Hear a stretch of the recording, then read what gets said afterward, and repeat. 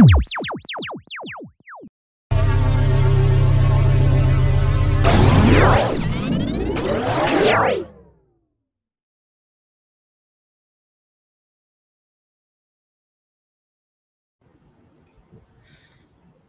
you for tuning in to the Peace, Love, and Awareness podcast. My name is Jennifer Bilbo. I'm your host.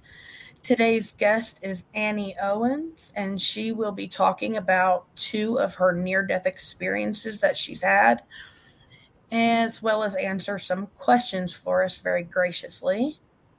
So I will hand the mic over to you and let you share your experiences. My first near-death experience was totally different than my second one, and it happened within like a 6-month period. So I had the first one, and then I had the second one, and they were totally different. So I believe, well, we're going to go into the long story of how it all happened.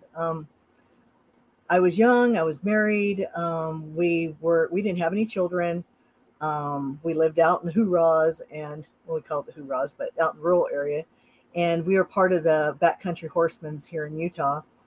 And we were going on one of their rides, and their rides where they'd go down to Moab and they go ride, and then you have a big old Dutch oven cookout. And so it was like a 2-day experience, 3-day, 2-night experience. And so we went down. My husband was sick on the way down, and we had somebody else taking our horses down. So we just pull over, he'd get sick. And he says, you know what, let's just keep going. I'll be fine. Everybody that I've worked with has this. By tomorrow morning, I'll be fine. I'll be able to ride. It's just what they had. I'm going through it. You know, this is about 20 something years ago. And so anyways, we went down, and my husband got sick. He had pulled over, and we were fine. The next morning he was right. He was totally fine. He was feeling good. We went horseback riding. We had a lot of fun. We had, and I'm not going to mention any names because of what happened, but it was an older man that was in our group, in our area. And he was very old school, with jokes in the matter of people joking around. That was really not something that, I don't know if you've ever been around people that you can't really joke around with because they don't understand jokes. And that's how he was. And so when we were joking around, my husband and I, he was taking it to heart, kind of like we were talking about him, but we weren't. Sorry, I'm gonna get water here. And so anyways, we went riding and rode all day. And then the next day we went for a ride, but we were going to be headed back the very following day. They had this big old Dutch oven, as I told you, very rich food.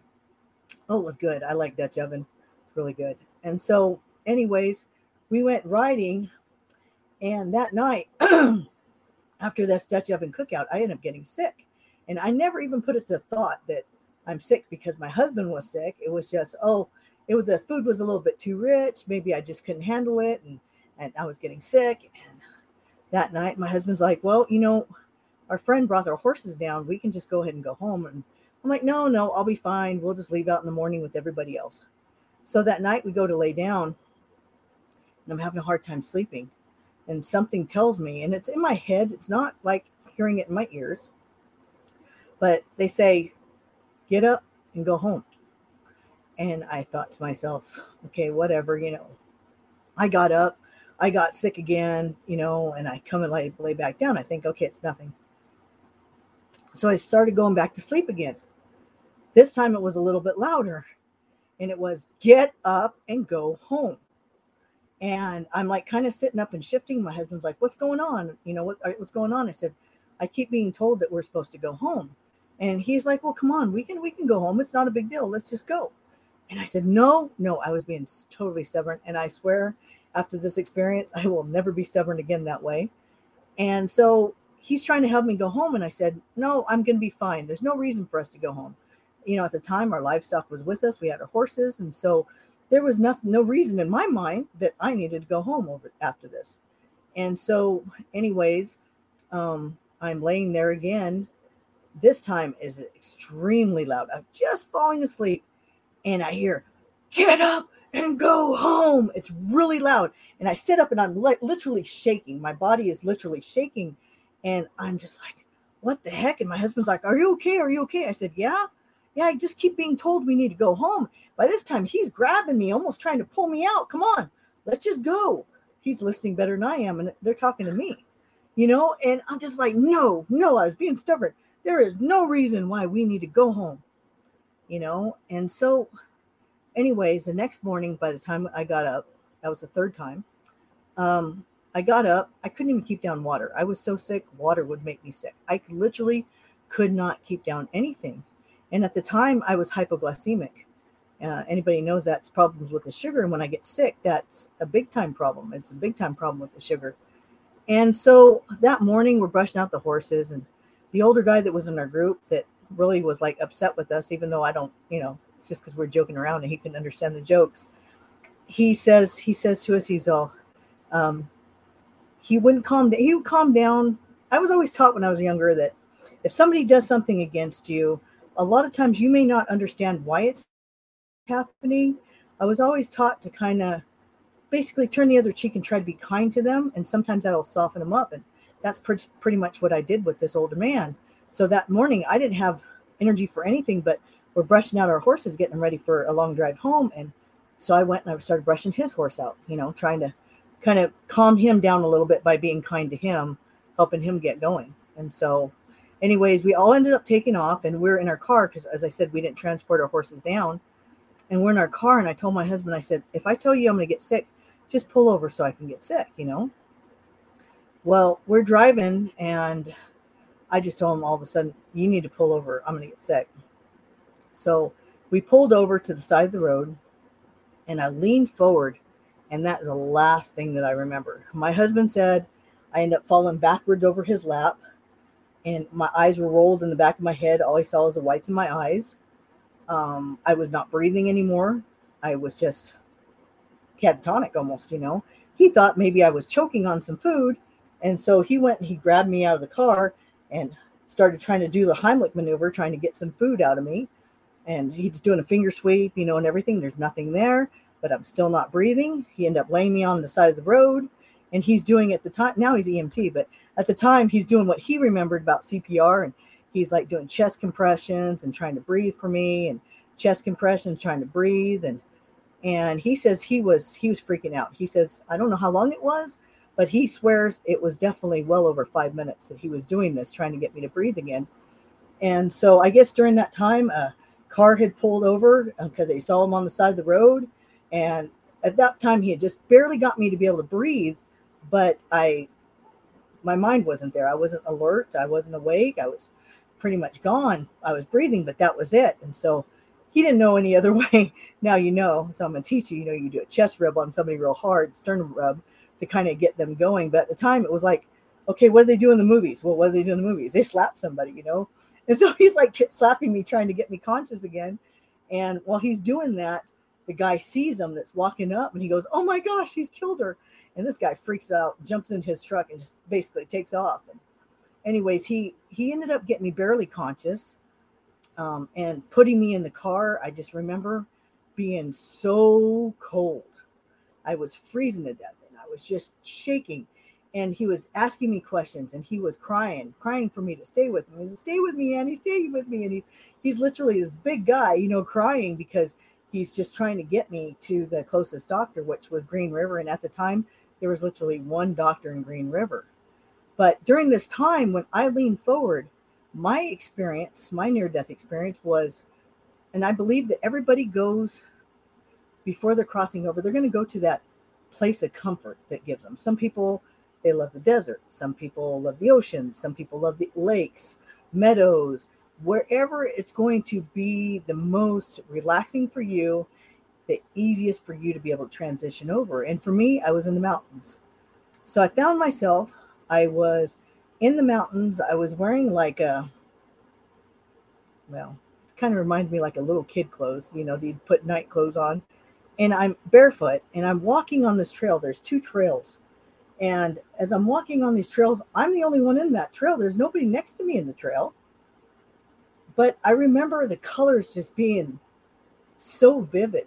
Your green trees were more green. It was almost like you could feel the life coming out of them. You can feel what it felt like to be alive. You're connected to the trees, but at the same time, it felt like, the only way to explain it is when you die or you're in the process of dying, it feels like you're waking up. And this life right here that you're living, all of this is just a dream. You remember it, but it literally feels like a dream, and what you're happening to you, that's real. This is not. This is not real.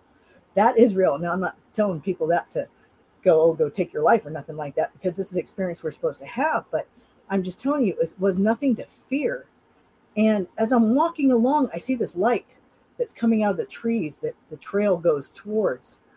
And as I'm walking, I remember there was orbs of light that literally just kind of came out of my body. And as every orb came out, I guess it would have been like a life review, I could see and I knew every good thing that I had done here on earth. So at this time, I was in my late 20s, and I'm watching stuff that I had done when I was a kid for other people. And when I say things you were do for other people, I'm not saying like, hey, look at me, I did this and I did that. It was nothing like that. It was the small little things that you're doing behind the scenes that you're not looking for credit for. You're doing it out of the kindness of your heart. And it's not that you're going out to show what type of a good person you are. It's the things that you're doing that you're not asking for credit for. You're just doing it. I remember the last orb that came out was that morning with this older man, how I had just went and just tried to brush out his horse to try to calm him down. Even little things like that. This is what was coming out, and this is what was giving me joy.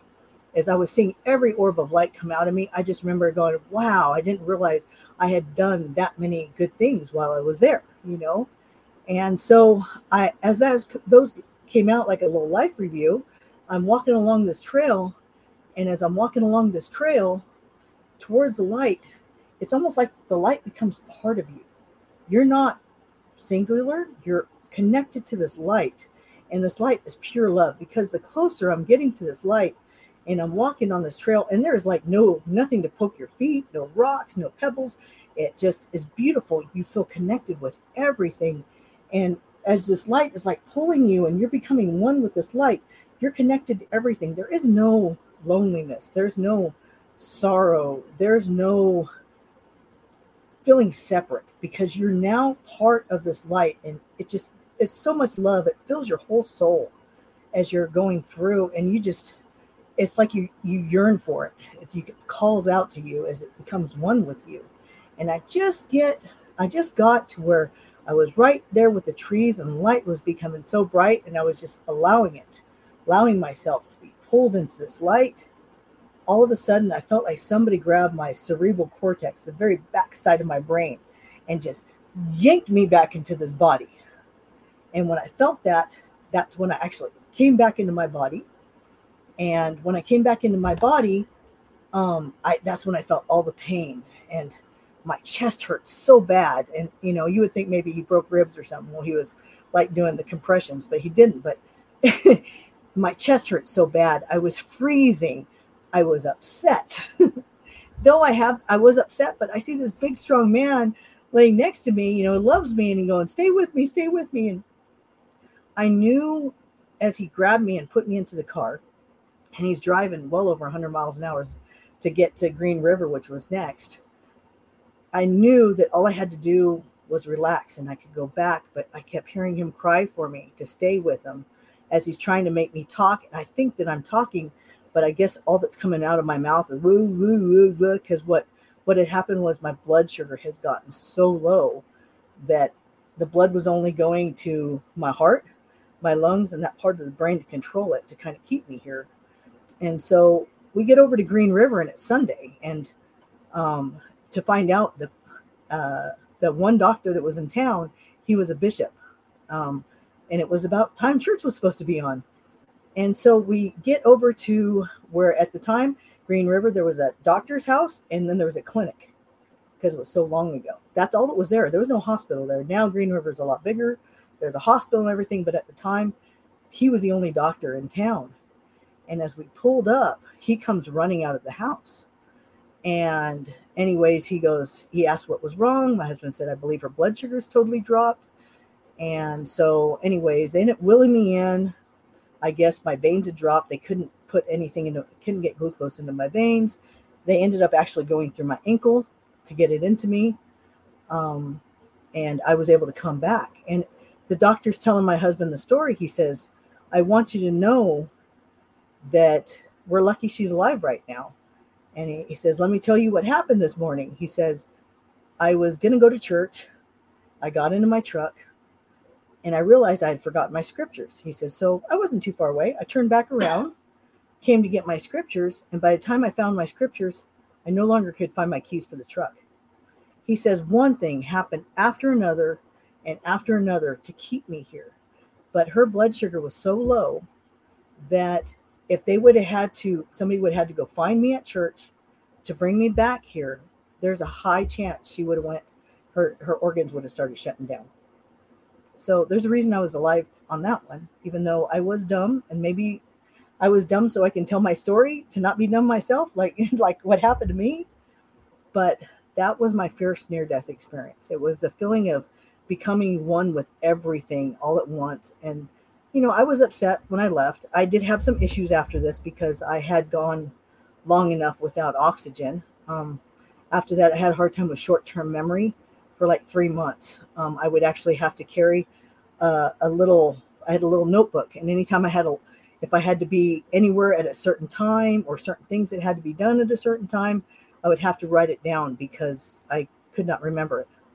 It was like short term. You can tell me something and 10 minutes later it was gone. It was just, I couldn't retain it. And so that was my first near-death experience. Before the first experience, I had been into an accident. I had to have a surgery.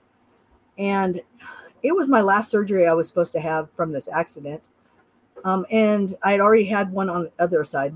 They were removing the first rib on each side because after this accident, if I put my hands up to drive, it would literally cut off the blood circulation.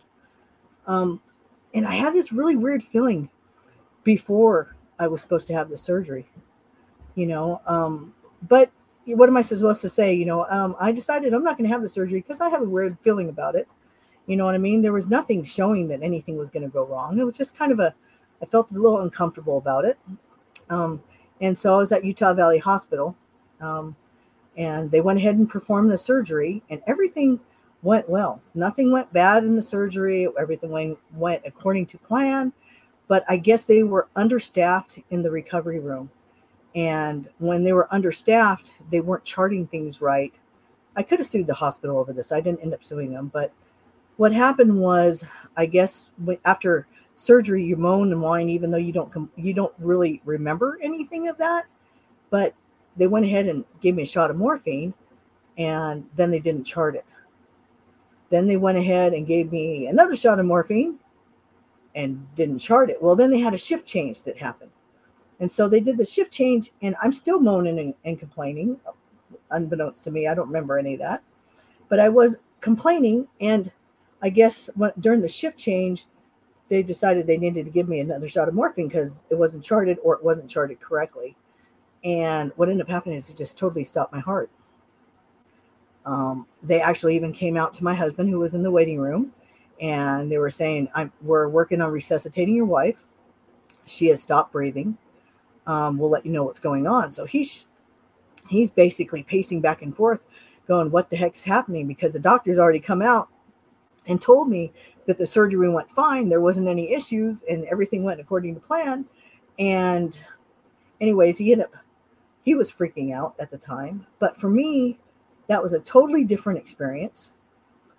All of a sudden, I felt myself actually leave my body. I see the lights that are above my head at the hospital, and I'm looking at the lights, but I'm literally going up, and I hear people behind me that I don't recognize. And they're saying, Annie, come on, Annie, stay with us. Come on, Annie. But I didn't care. I know that sounds so bad. I felt so free. I was like, if you are, getting anything from this, if you would please share, if you would please subscribe, like the video, comment below, and please let me know spiritual, paranormal related topics that you would love to hear more about. Thank you for tuning in and enjoy the episode. I'm out of here. It's just bad. I know. I'm not like in a hurry to leave or anything like that, but it was just kind of bad. And I felt my body leaving, and I went closer and closer to the lights, and I hear them calling for me. I didn't even turn around to look at them. I'm sure I would have saw my body there, but I didn't care. I was like, okay, I'm free. And I went through these lights, and I decided, you know what? I'm just going to see where my spirit carries me. And so I'm floating and I'm floating and I end up just allowing myself to go wherever I'm supposed to go. I was just like, I wasn't worried about it. I wasn't afraid of it. I didn't have any fear. I feel bad for my husband now, but at the time I really wasn't thinking about anything other than, hey, I feel good. I feel free.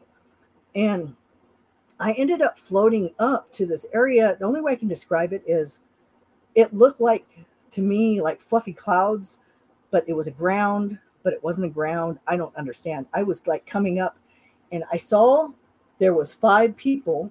They had robes on and they were standing kind of around in a circle and they were talking to each other. But as I'm looking at them, their mouths weren't moving, you know, and I heard them. And when I was trying to listen to hear what they're saying, because I'm slowly like coming out of this ground that's not a ground. So my head's just barely kind of coming up and I'm listening to them. I realized that I heard that before.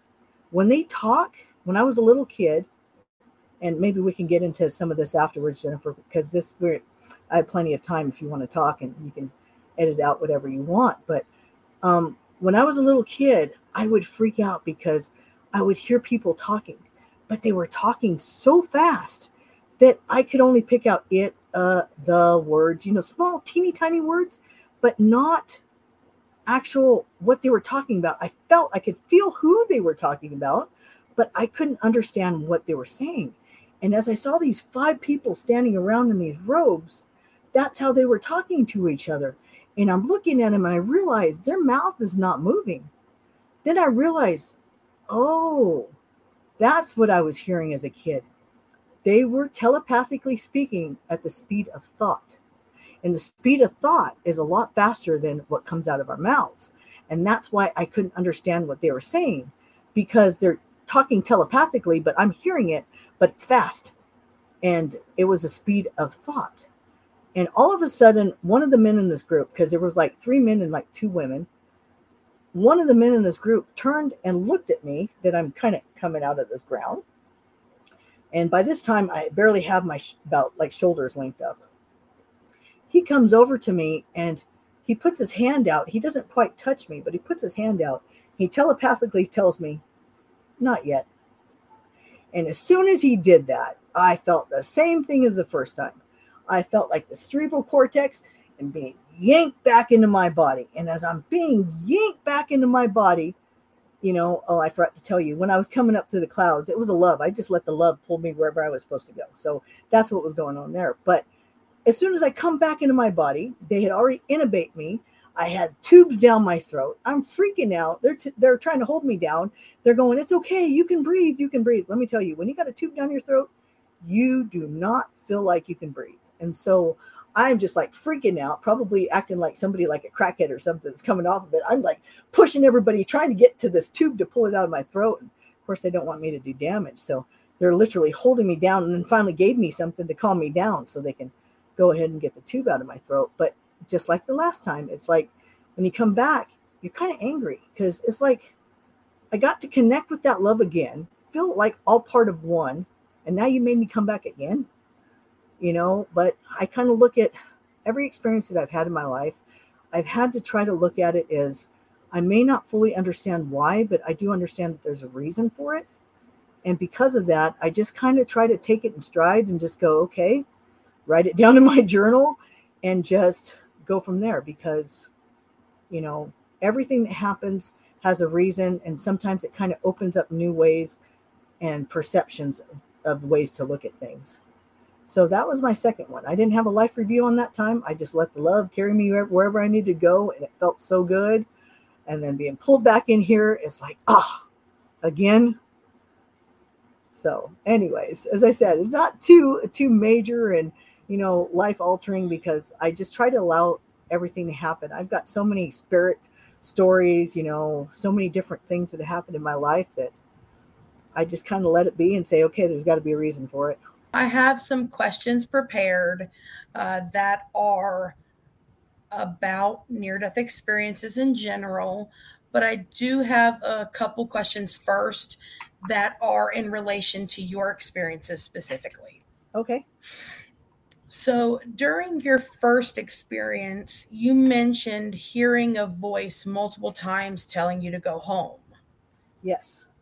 Do you I know who that voice is? I did learn later on, and that's what we are gonna see if we had time to discuss was listening to your Mhm. guides.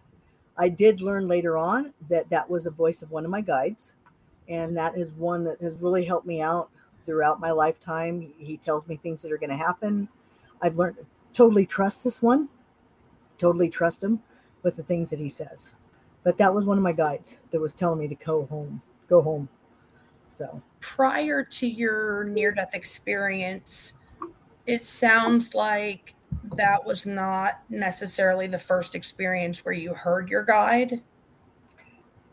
at that point, it's when I started awakening to it. It wasn't until after the first death experience that I started realizing that, I'd always been brought up religious wise in my religion that you need to listen to your inspiration. They call it the Holy Ghost, and to listen to it, and they'll lead you where you need to go. But I did not realize to what extent that it wasn't like one being or what. I don't know. I don't know how to explain it, but that we all have our own guides to be able to guide us around to learn to trust. Sometimes our guides step in and they're family members. Sometimes our guides are ones that have been basically assigned to us that maybe our best friend from somewhere else and have been assigned to help us out in this lifetime. And for me, I have found that I have certain guides. I know what they sound like. I know what they feel like when they tell me things. And they never, a guide will never, ever tell you something negative. They may warn you, but they're not going to say and negative things towards you or about other people. They may warn you. They always have those warnings of, okay, well, you might want to be a little cautious about it, but they're not going to tell you what to do. They're there to guide you, not tell you what to do, other than go home. That was a guide. They're trying to guide me. Hey, you might want to think about getting home. Hey, you might, because if I would have been home and gotten sick like that, I would not have been expelling extra energy, brushing out horses, doing anything. I would have been in bed. I would have been having access to chicken noodle soup or something. My husband trying to help me along with it. And I didn't listen because I didn't listen. That's why all this happened. My blood sugar just dropped too low. So, Yeah. there's reasons for everything.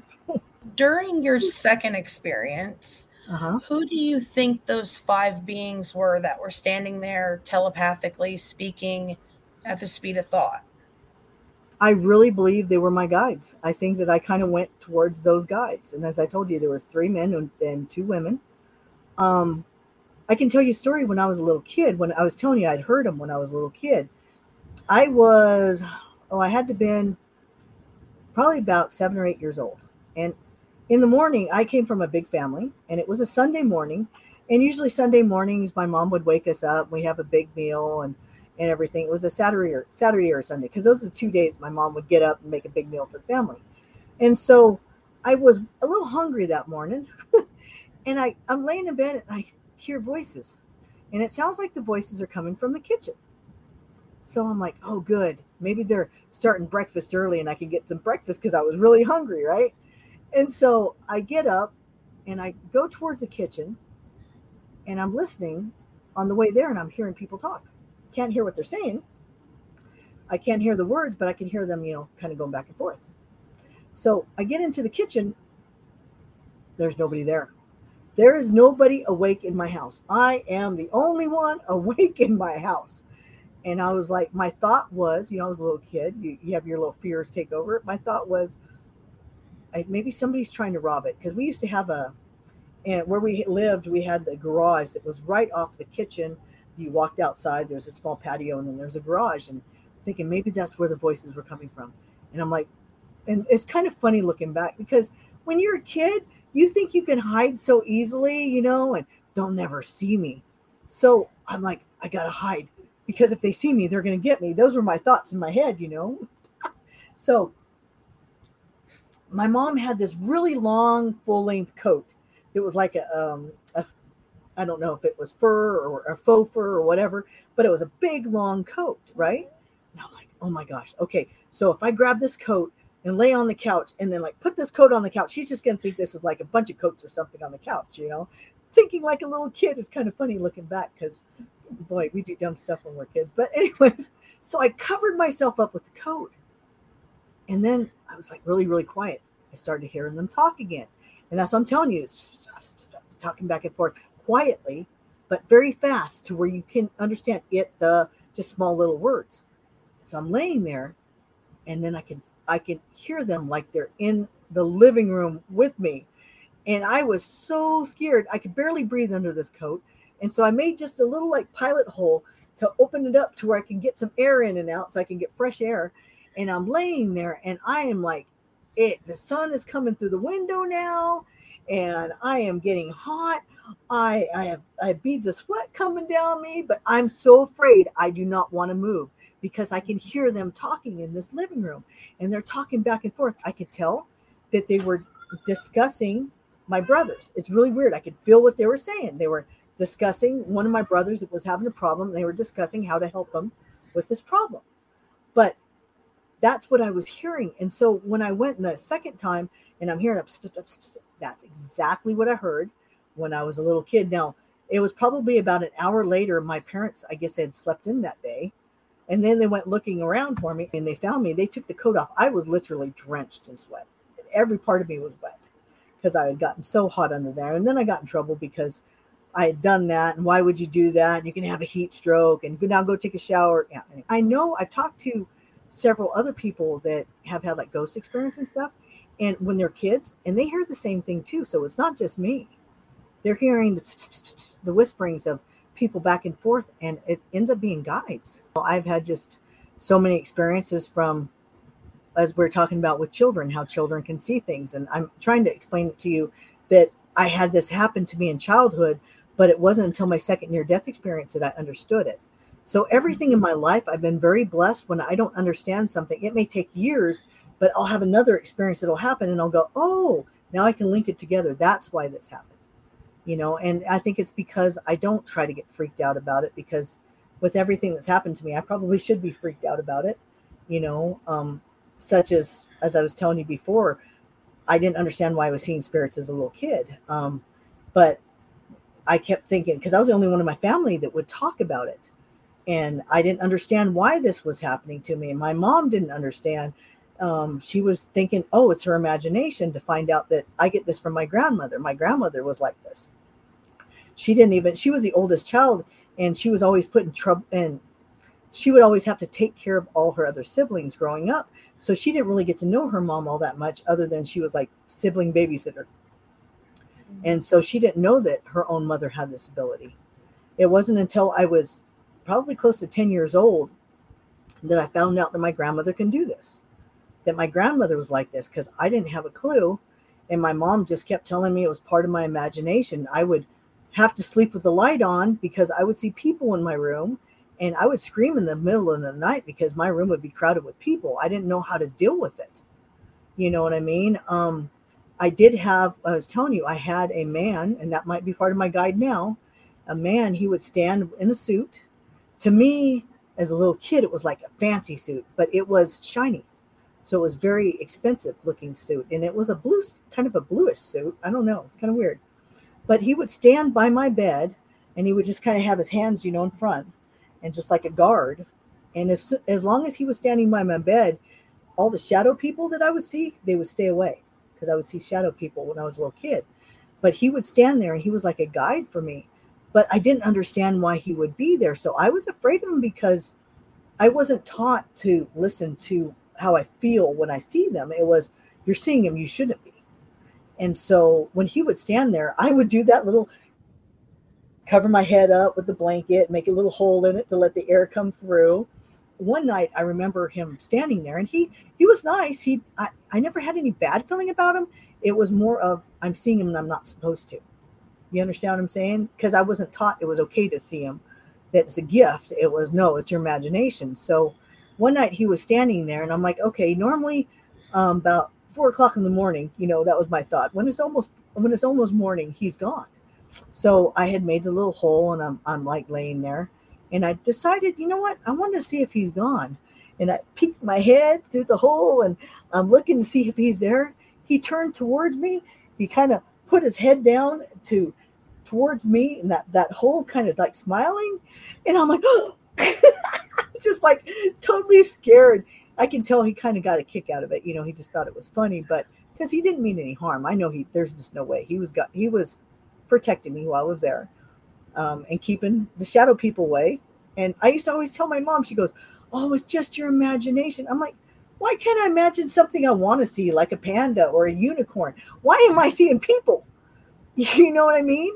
Oh, it's just your imagination. And I'm just like freaking out at night.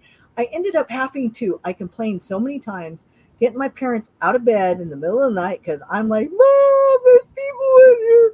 And I'm just like crying. They finally did like a little light that they could turn down so that it wasn't full bright light because, it's not good for you, but enough light to where if I can see around the room, I was okay, which is kind of funny because I think I've kind of carried that in some form or another throughout my whole life now. Because when it's completely dark, I do see a lot of people, and I'm just like, you know what? If you're there, that's fine. I just don't want to see Would you it. say that the beings that you're seeing, are they past? Have they passed away? um, yeah, I would say most of them have passed away. Okay. Um, I'm not seeing on to the other side of ones that haven't been born yet. The only time I can tell you a story about my oldest son, um, and that brought spirits, but it's a long story. But with my oldest son, I was able to see an angel, and that was really cool. I'd never seen that before, you know. And it was with my grandmother. My grandmother was on her deathbed. She had cancer, and she kept talking about this beautiful angel that she would see, but she wouldn't call it angel. She would said, "Oh, beautiful lady." That's what she would always say, "Beautiful lady." And she was seeing both sides at this time. She was here, but she was also seeing the other side because it wasn't too long before she was going to pass. And I'm not going to get too much into the story other than my oldest son was supposed to come to me. I asked her before she died. She kept seeing a little boy coming and crying by her side. And one night, my husband and I decided we need to go see my grandma. We didn't know how much longer she had, and we drove 4 hours to go see her. And my mom was on night watch with my grandma. My mom and my aunt, one took the day and one took the night because my grandma was afraid of dying alone. So she wanted to have somebody with her. And so my mom was on the night shift, and I said, "Mom, I'll stay up with you." My mom was really tired. I said, "Mom, I'll stay up with you." So as I'm sitting there, my grandmother, because she's Hispanic, she point, and she'd have a hard time talking. She goes, "Oh, pobrecito, pobrecito." That means poor baby. Don't cry, don't cry. You know what I mean? And so I saw this little boy go from one side of the bed all the way around her foot, and then right in front of me. And she goes, "Oh, don't cry, don't cry." So she was saying the little boy was coming to her and he was crying. And then later that night, she points to her foot. She points like at the sky, but by her foot. And I look over and I see, and this is just tripping. Anybody who has ever seen this in their life, it is the coolest thing you could ever see. I'm just telling you. There was a female. She had this beautiful robe on, but it's almost like there was ribbons behind her and they were moving slow. Like, you ever see those commercials where the cologne or perfume and you see it in the water and it's like the ribbons are moving? It's just so like beautiful and glamorous. The ribbons are moving and it was behind her, and a whole bunch of them just flowing, and her hair was just like flowing like it's in the water, but it was just like totally perfect and blue, beautiful, moving really, really slow. She had like brownish hair, um, but it was just beautiful, and it was gorgeous hair, and it was just kind of flowing. And she just kind of came out of the ceiling, and she slowly ascended downwards, and then she just, or I guess it'd be descended downward, and then she was there for a minute, and then she ascended right back up. By that time, my grandmother was able to speak when she started going back up. She goes, "Oh, beautiful lady, beautiful lady." So I knew the beautiful lady that she was talking about. I actually got to see her, and I was like, wow. So my grandmother, the next day, I said, "Grandma, that little boy that comes crying to you," I said, "has he been born yet?" And her eyes, it's almost, she was able to see both sides. So she's like, her eyes look over and they change. I can't explain it. The way the look in the eyes changed. And she looks at me, goes, No, not yet. And I was like, because at this time we had been trying and trying to have kids, and we hadn't been able to have kids. Long story short, I said, Grandma, whose little boy is this? And she kind of looks over, and you see that the look change in her eyes again. And she comes back and she smiles and goes, maybe yours. Well, she said, maybe because he didn't come out of my body. My oldest one, we were blessed to adopt. And I guess he had been coming and crying because he wanted to be in our family, and he was crying. That's why I saw him come in front of me. Wow. Um, he was family. So that's why my grandma's seeing him. That's why it's connected, because it was her grandson. And we were blessed to be able to adopt part of my family. And he was able to become part of my family. Now, when he was about 2 years old, um, it was close to Christmas, and he was like playing with toys by the tree. And all of a sudden, that angel, the beautiful lady that my grandma talked about, she literally came again. I saw her twice. She came out of my ceiling, slowly descended downwards. She didn't even acknowledge me at the time. Didn't acknowledge me. She just looked down at my son who was playing with the toys, and then just went right back up. So she came to check on him. So the beautiful lady that she was seeing had a lot to do with my son for some reason too. So all I know is that just kind of, you know what I mean? It's kind of crazy how those things happen, but he was meant to come to us. My oldest brother passed on, and we're talking about guides. And when he had gotten sick, I'd heard he'd gotten sick and he was in the hospital. And in the morning, we're talking about listening to your guides. In the morning, the man always talks. He's so kind and so loving with his words. He is just. You ever hear somebody talk and you go, I can just listen to their voice forever. It's just that's how he is. And so, anyways, he came to me in the morning when my brother was sick, and he says, it's cancer. So we're waiting to find out what was wrong with my brother, but here's my guide saying it's cancer. And so I'm like, oh, wow. So that afternoon, my brother calls me and says, I just need to let you know it's cancer. They're going to find out how far along I am, what they're going to need to do to help me with this. And so the next morning, I go to wake up, and I'm half asleep, half awake, that theta state we talked about. And my guide comes to me again, and he goes, it's stage 4 cancer. He has 3 months to live. And I'm like, oh, wow. So he was preparing me before my brother ever even said anything. And so my brother says, he comes back and he says, okay, they say it's stage 4 cancer, and I got 3 to 6 months to live. He lived 3 months, 3 months after that. And so my guide graciously kind of helped me to where it wasn't so hard on me, the information, because I knew the information before anybody ever told me. You know what I mean? My guides have helped me so many times in my life. They help me now with everything that's gone on in my life. I'd probably have been saved from lots and lots of accidents that were going to take place. I was driving one time. I was driving a bus, and I came up to a light, and something felt off about it. And it was a green light, and I was supposed to be turning at that green light. And there was really not a lot of traffic. It was early in the morning. And my guide says, treat it like a 4-way stop. And said, there's something wrong. That's what they said. There's something wrong. There's something wrong. Treat it as a 4-way stop. There's something wrong. And so my heart started beating a little bit faster. And I'm like, okay, because I told you something felt off. So as I started coming up to light, instead of speeding up to take a left, I went ahead and slowed down to stop. And just as I did that, an old steel car, if you want to call it that, the bigger, old ones, comes running the red light. It would have sideswiped me right at my door. So I'm just saying, you got to listen to them, even though sometimes you don't understand why. It's better to be safe than sorry. And so, kind of like, say you're driving down the road, and for some reason it's like, you need to slow down. You don't know why. Okay, you're not in a hurry. You're like, okay, yeah, I'll slow down. No big deal. Or maybe something happens and it delays you from where you're at. There's always a reason for it. Sometimes we don't understand it, and sometimes we may never even find out. if we listen, and maybe it wouldn't happen to somebody else. Maybe you're running late to work in the morning and you're like really frustrated. I'm late, but maybe there would have been an accident if you would have been on time. So I've just kind of learned to just listen, be patient, and just, do the best I can with it, but let it go. You kind of have to let it go. But I did want to talk to you a little bit, if we have time, to talk about how to start listening to your guides, how to recognize your guides, so that you can listen. Because energy is changing here on this earth, and more people are going to be able to do this so much easier.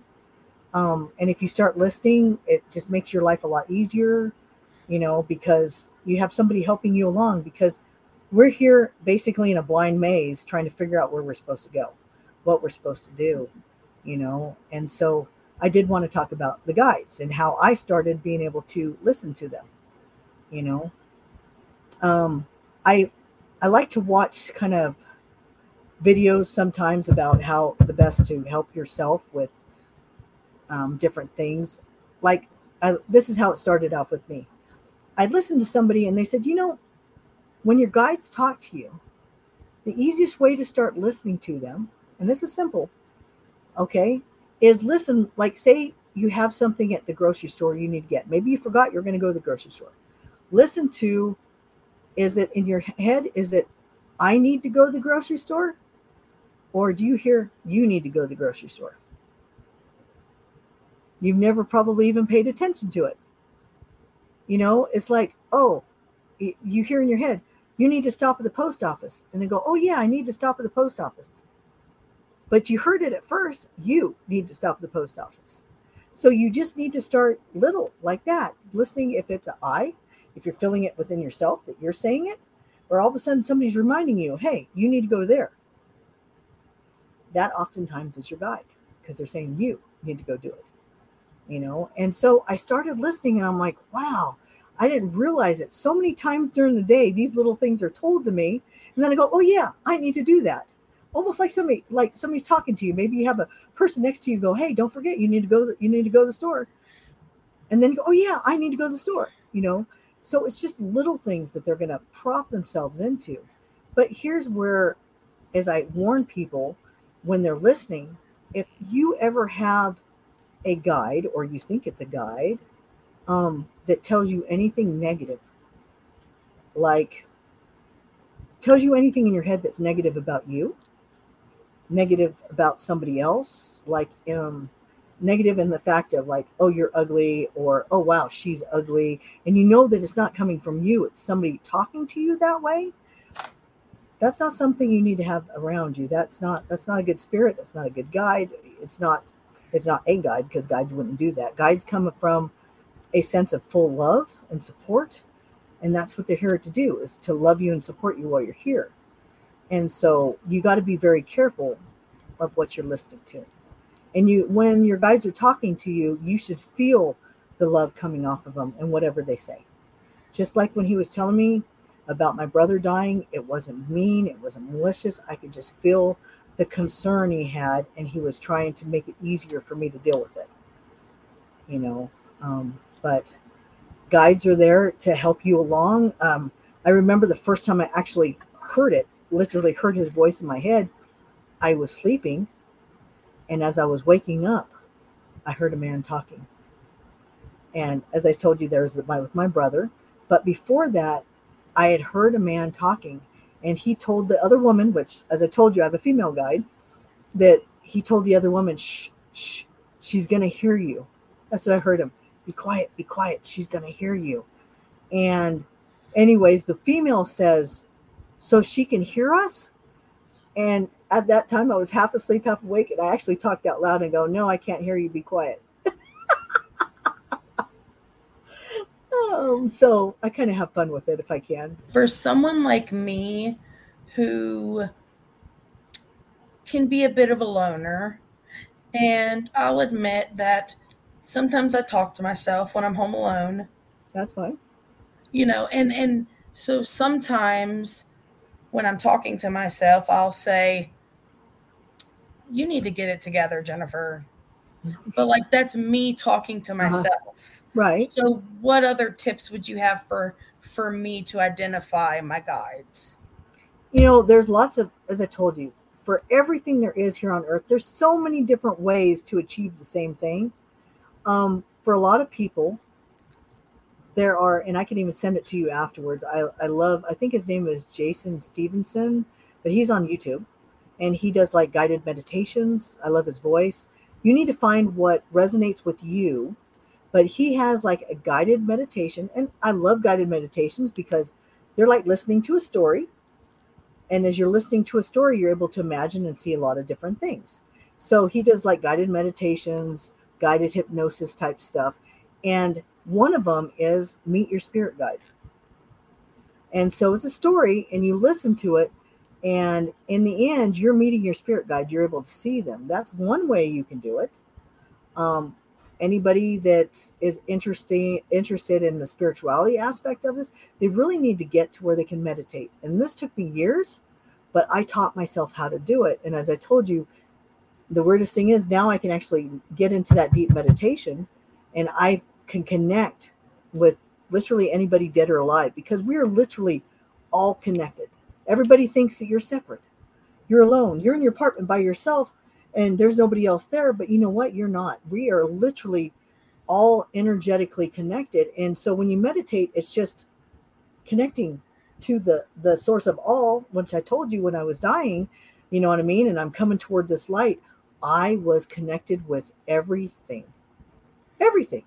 I was connected with any plants that were there. I can feel the connection. There was no space between me and everything else because we are all one in our connections. We see ourselves as separate, but in all of it, we're connected. And so learn to meditate. For me, what I did was I started off with these guided meditations because that's how I taught myself. And I would listen to it and I got to where I'll tell you the stages that happened for me. It may be different for everybody else, but I got to a stage at first, it was just total relaxation. And I'm like, okay, this is great. I love getting to that relaxation point. Your body feels good. Then I started getting a little bit deeper and it felt like my body was just like vibrating. That's what it felt like. It was like a vibration that went throughout my whole body. And I just remember that feeling of going, oh, let me just stay here because that it was just so intense and so good. It felt so good as the body's just vibrating and it's everything inside. And then I got to a place even deeper than that, which that was where I had the connection. I felt there was no beginning of me and there was no end. I was connected to everything as I was in this deep, deep meditation. Okay. Now, the stages of it was I did the guided meditation that helped me relax. But then listening to the voice talk started bothering me because to me, it didn't make me feel like I can allow to go deeper. So I found music. And for me, I love to listen to, everybody has their own, what they want. I listen to like angelic music. There's no voices in it, but it's very calming and relaxing.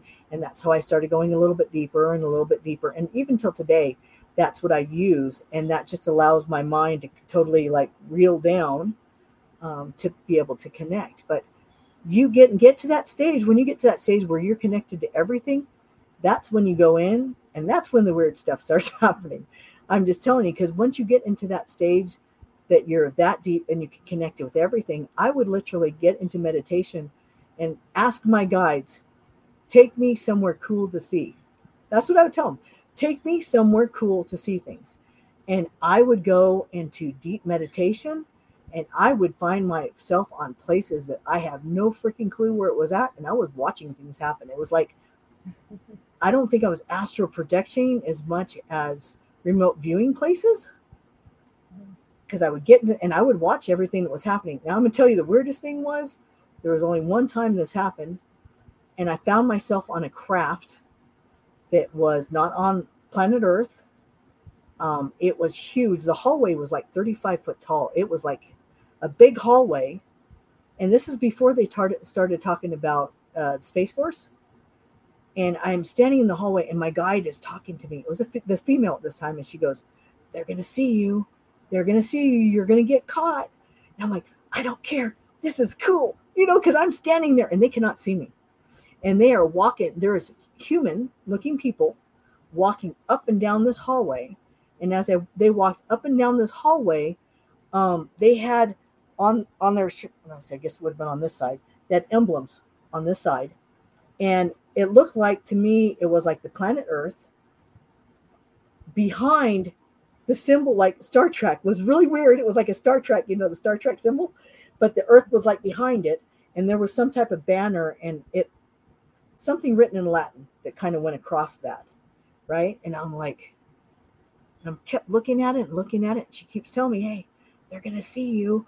But I'm just like, wow, this is so cool. And I'm just watching them. They're just walking right by me on the hallway.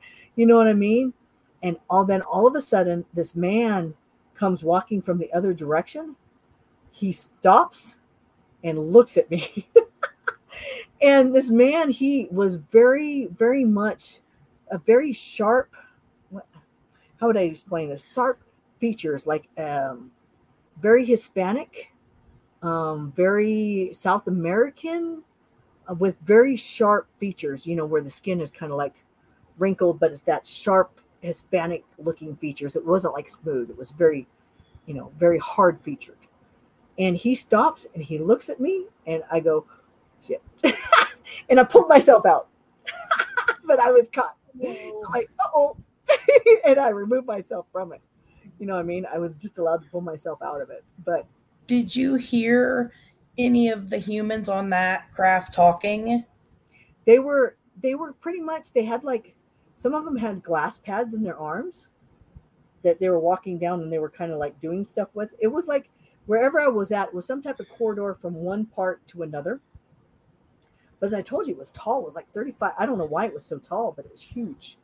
You're just going, and I knew I wasn't on Earth. You know what I mean? They weren't really talking. I really didn't hear them talk. They were kind of chattering back and forth. Sounded like it could be English. You know what I mean? I don't know. But the weirdest thing was, then 2 years later or whatever, Space Force started coming out. And I wrote down the symbol in my journal. I was like, drew it out what I had seen. And I was like, that's kind of weird. Why? To me, the biggest thing was, why is there a Star Trek symbol on this? Why does it look like Star Trek? I'm not a very big sci-fi fan. Even everything that's happened in my life, I don't watch a lot of sci-fi stuff. That's just not how it is. And so I'm looking at it, I'm like, why is there that Star Trek symbol? And then Space Force comes out, right? And they're like, oh, let's put together the space. You know what? Now you look at the Space Force sign. I want you to look that up when we're done and see what that looks like. It's pretty dang close to exactly what I saw when I was on the board. It was crazy. So I don't know. The stuff that I see, it's just crazy. One time I went in meditation and I'll just say, show me something cool, you know? And you have to stay there in the mindset to allow it to happen. And I don't know how I did it this time. One time I went to, my brother was having this big get together with my cousins, and I was there and I was watching them have fun and they were laughing and stuff. And I'm like, hey, did you do this, this, and this? And they're like, yeah, how did you know? I'm like, I was watching you guys. It was so cool. But there are so many That's things. really What I'm cool. saying is we're all connected.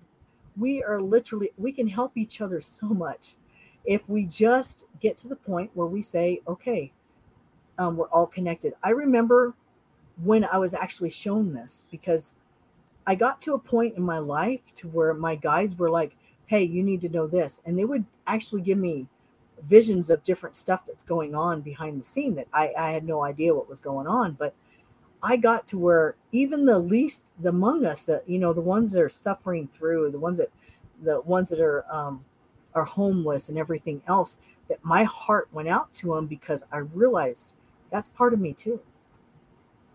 You know what I mean? We separate ourselves so much, but we're not. Everybody is experiencing this life in their own way, and they should, but we're not separate. When we're doing stuff to harm each other, we're only harming ourselves, you know? And that's, I think, one of the hardest things of being here, of seeing how people can treat each other so badly and think that that's okay. How has your near death experiences changed the person that you are today? How are you different today compared to the person that you were prior to the experiences? I don't think I've changed too much, other than I do literally have no fear of death. I don't fear death at all. As I told you the second time, I'm like, all right, I'm out of here, um, because, I, and it's not that I want to die. It's just I know that I always joke with people and say I've already died twice, so third time's a charm. You know what I mean? But for me, I think it's changed me in the way that I love being able to share them with people so that they don't have the fear anymore. I have talked to a lot of older people and worked with them, talking to them about the other side, helping them along so that when it's their time to go, that they will, oh, okay, yeah, okay, I'm not afraid anymore. You know what I mean? Because the other parts of us, which, as I said, we're all connected. So your family members, your friends, the ones that have passed, they're there. There is no such thing as time. They're there waiting for us. You know, I would not suggest going and taking your life because we all have a purpose here. There's always a reason that we're supposed to be here. We're here to help other people. We're here to help ourselves. It's all a learning experience. Whether I look at it when I cross over to the other side and go, this is real, this is not.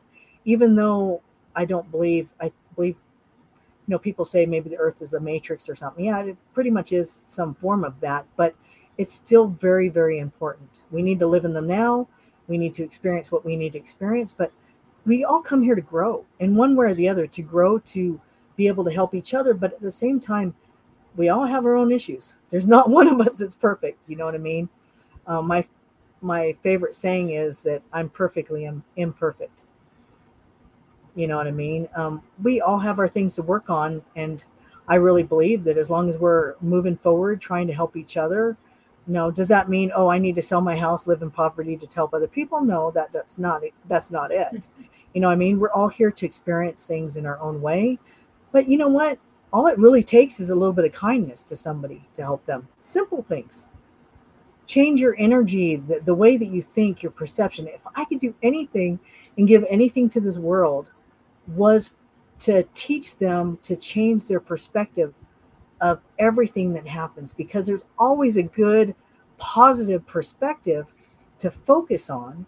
And I've worked with a lot of different people that have gone to where they have a lot of negative thoughts.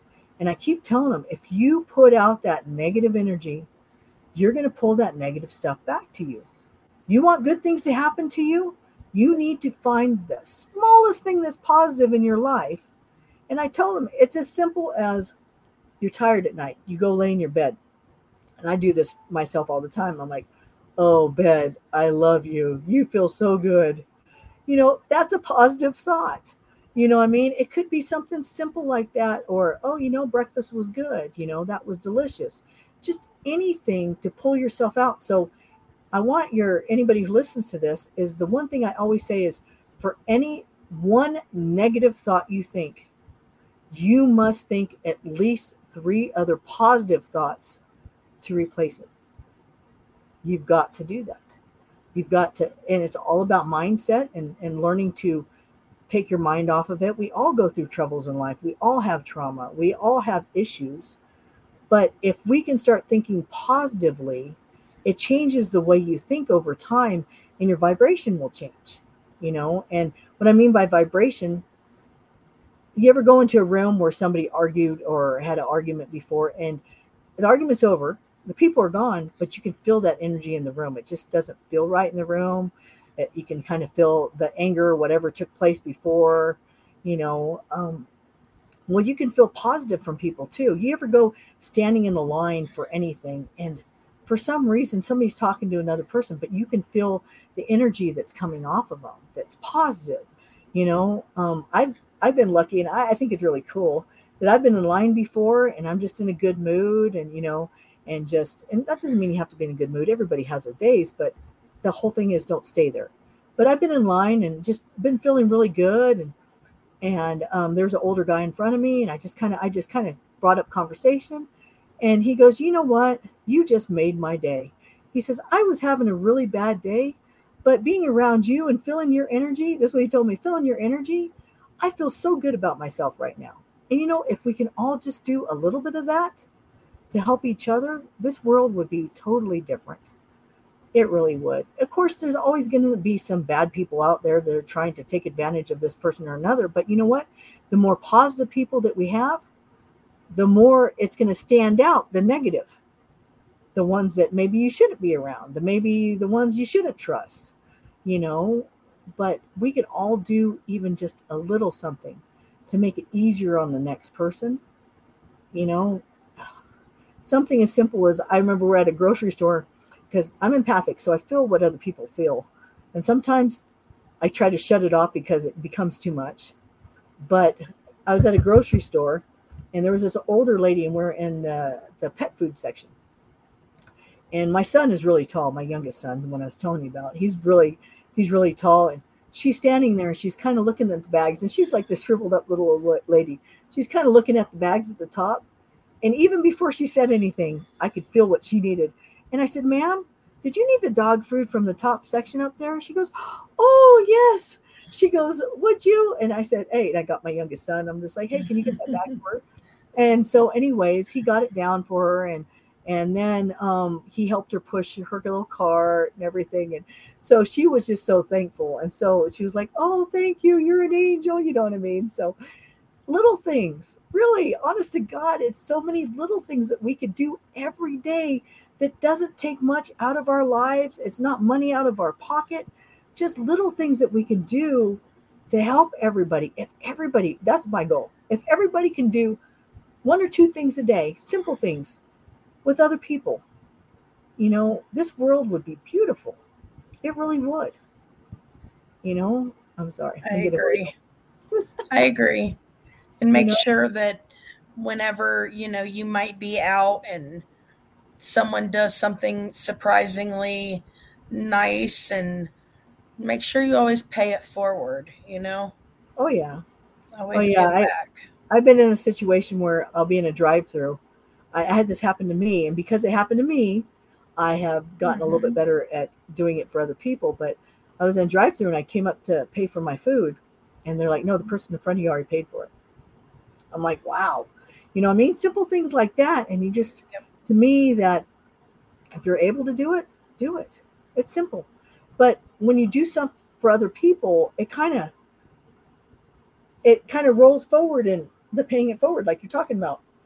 That person does it for another, then that other person's like, oh, very touched by it, they do it for another, they do it for another. And man, this, to me, that would be the world to be able to live in, to where everybody is not out to take the other person down, and they're out to help the other person, or find out what they can do, or find somebody else to kind of help the other person.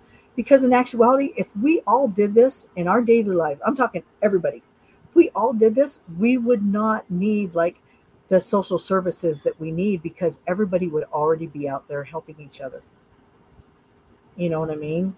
Instead of, I think we should charity give to, be charitable, and not have to go through the government to do this stuff, for them to say, oh, this person can have it and that person can't, that we're all helping each other.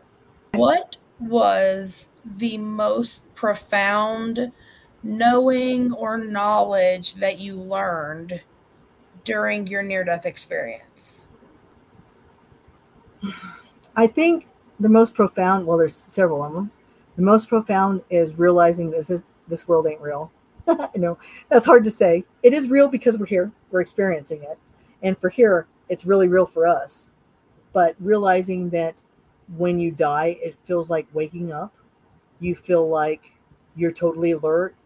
Um, and the most thing is, as I was telling you, is the feeling of becoming one with everything, to where there is no separation. It is just all one, and it's so much love that you just feel so good. If you ever had a very spiritual experience that made you feel like you're crying, could you imagine that times 100? Because that's literally what it feels like. So when I was brought back and I was removed from that feeling, that's why I was upset, because I was like, no, I got to feel that intense, intense love and feeling part of everything. And now you just pulled me out of it. Now I had to come back to here, which is not the same thing. You know what I mean? So I think that was very profound, understanding the connection to everything. And that's why I push so much of that we're all one. And so I think the hardest thing is that lately they always push racism this and racism that. And when you go through this profound experience, it doesn't matter what your skin color is, it's your soul. Your soul is all one. It does not matter what you look like on the outside. You are literally all one. So there is no racism, you know? And so I think, well, there's no I think. Racism is all a man made thing that comes about to make you feel a certain way. But there is really no such thing. And in God's eyes and spirit, whatever you want to call it, we are all one. There is no difference between what color you are, your background, rich, poor. It doesn't matter, you know? And so if I could push that forward with everybody is to bring forth love to whatever skin color, background, or whatever. It is the soul to soul connection that we need to start paying attention to, not to the color of the skin or what the person looks like or how rich or how poor. You know, I've been around people that have a lot of money, and I do not, some people get intimidated by them. I don't, because I do realize that we are all the same. So, oh yeah, they're blessed with maybe a lot more money than I have in this lifetime, but that doesn't necessarily mean that, you know, they're better or anything else like that. So, yeah. What advice would you give someone who has recently had a near death experience to help them integrate the experience into their life and evolve? I would suggest, well, first stop is write it down, journal it. Journal every thought, every image that came to you, everything that happens. And I think if more people, and I've seen a lot more are coming out about their near death experiences, let people know, because there's a lot of things I've been shown that's going to be happening, and death is part of it. There's a lot of death, and even look in the news. There's a lot of death that's taking place, you know. So death is going to be a large part of it, and the more near-death experiences we can put out there, the easier it's going to be for people to transition without the fear of where they're going. You know, so I say talk about it. Talk about it to anybody who will listen to you about it, so that it'll help them. You know, as I told you, I've dealt with a lot of old people. I've dealt with people who are dying of leukemia, talking with them, working energy, doing energy work with them to allow them to be able to let go, helping them transition easier without trying to hold on to this life so much, you know. So talk to anybody, talk to everybody, you know what I mean? Put it out there. Everybody's near death experience.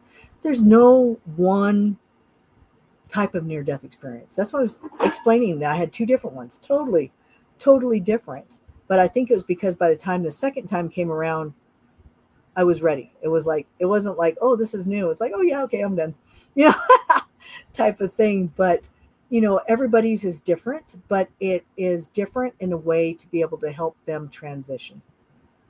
That's why it's different, because the way that it makes it easier for me may not be easier for somebody else. So everybody's different, and I think the more we get it out there, the more it'll help other people, you know. What is the purpose of reincarnation in your opinion? In my belief, I believe that before we come here, because this is a learning place, it's a place of learning, wherever you want to call what this is, it is a place of learning. I believe spiritually we have to grow, we have to evolve in our vibration to be able to accomplish other things. And I believe before we come here, we basically make our life plan. I believe we sit down and say, well, you know, I want to learn this, I want to learn this, and I want to learn this. And we go through and we basically put a list of things that we want to learn. Sometimes we put maybe too big of a list, feeling that we're strong enough and we can do whatever we can, you know what I mean? But, you know, you've seen a lot of people go through a lot of things, but I believe that we come here to learn, and it's like a contract. So as a contract, you know, you need to fulfill it. And so they come here to learn, and as they come here to learn, they go through life, they do what they're doing. And see, for me, I believe we kind of go through our own personal hell when we die, you know, because I don't believe there's fire and damnation. I don't believe that. I believe that when we're done, we look back at our list and we go, oh no, here's this list. I did this, but I didn't do this. You're got this contract. You still need to learn this, And so I believe that the reincarnation is you didn't learn everything that you said you were going to learn here. So now you're recycling back into it to do it again because you still need to learn this for your soul. I believe that's why it happens. I believe we come here like in group families, if you want to, that we kind of help each other along to do it. But I believe that that's why we reincarnate here on this earth. Reincarnation in other places, it might be a little bit different. But here, it's because we need to learn the stuff that we set up to learn. So we'll leave it on that note instead. Agree. All right. Well, thank you so much. I think a lot of people are going to get a lot of good information from this episode. So thank you so much for your time and sharing your experiences. All right, great. Good talking with you. Thank you. Have a good night. Night.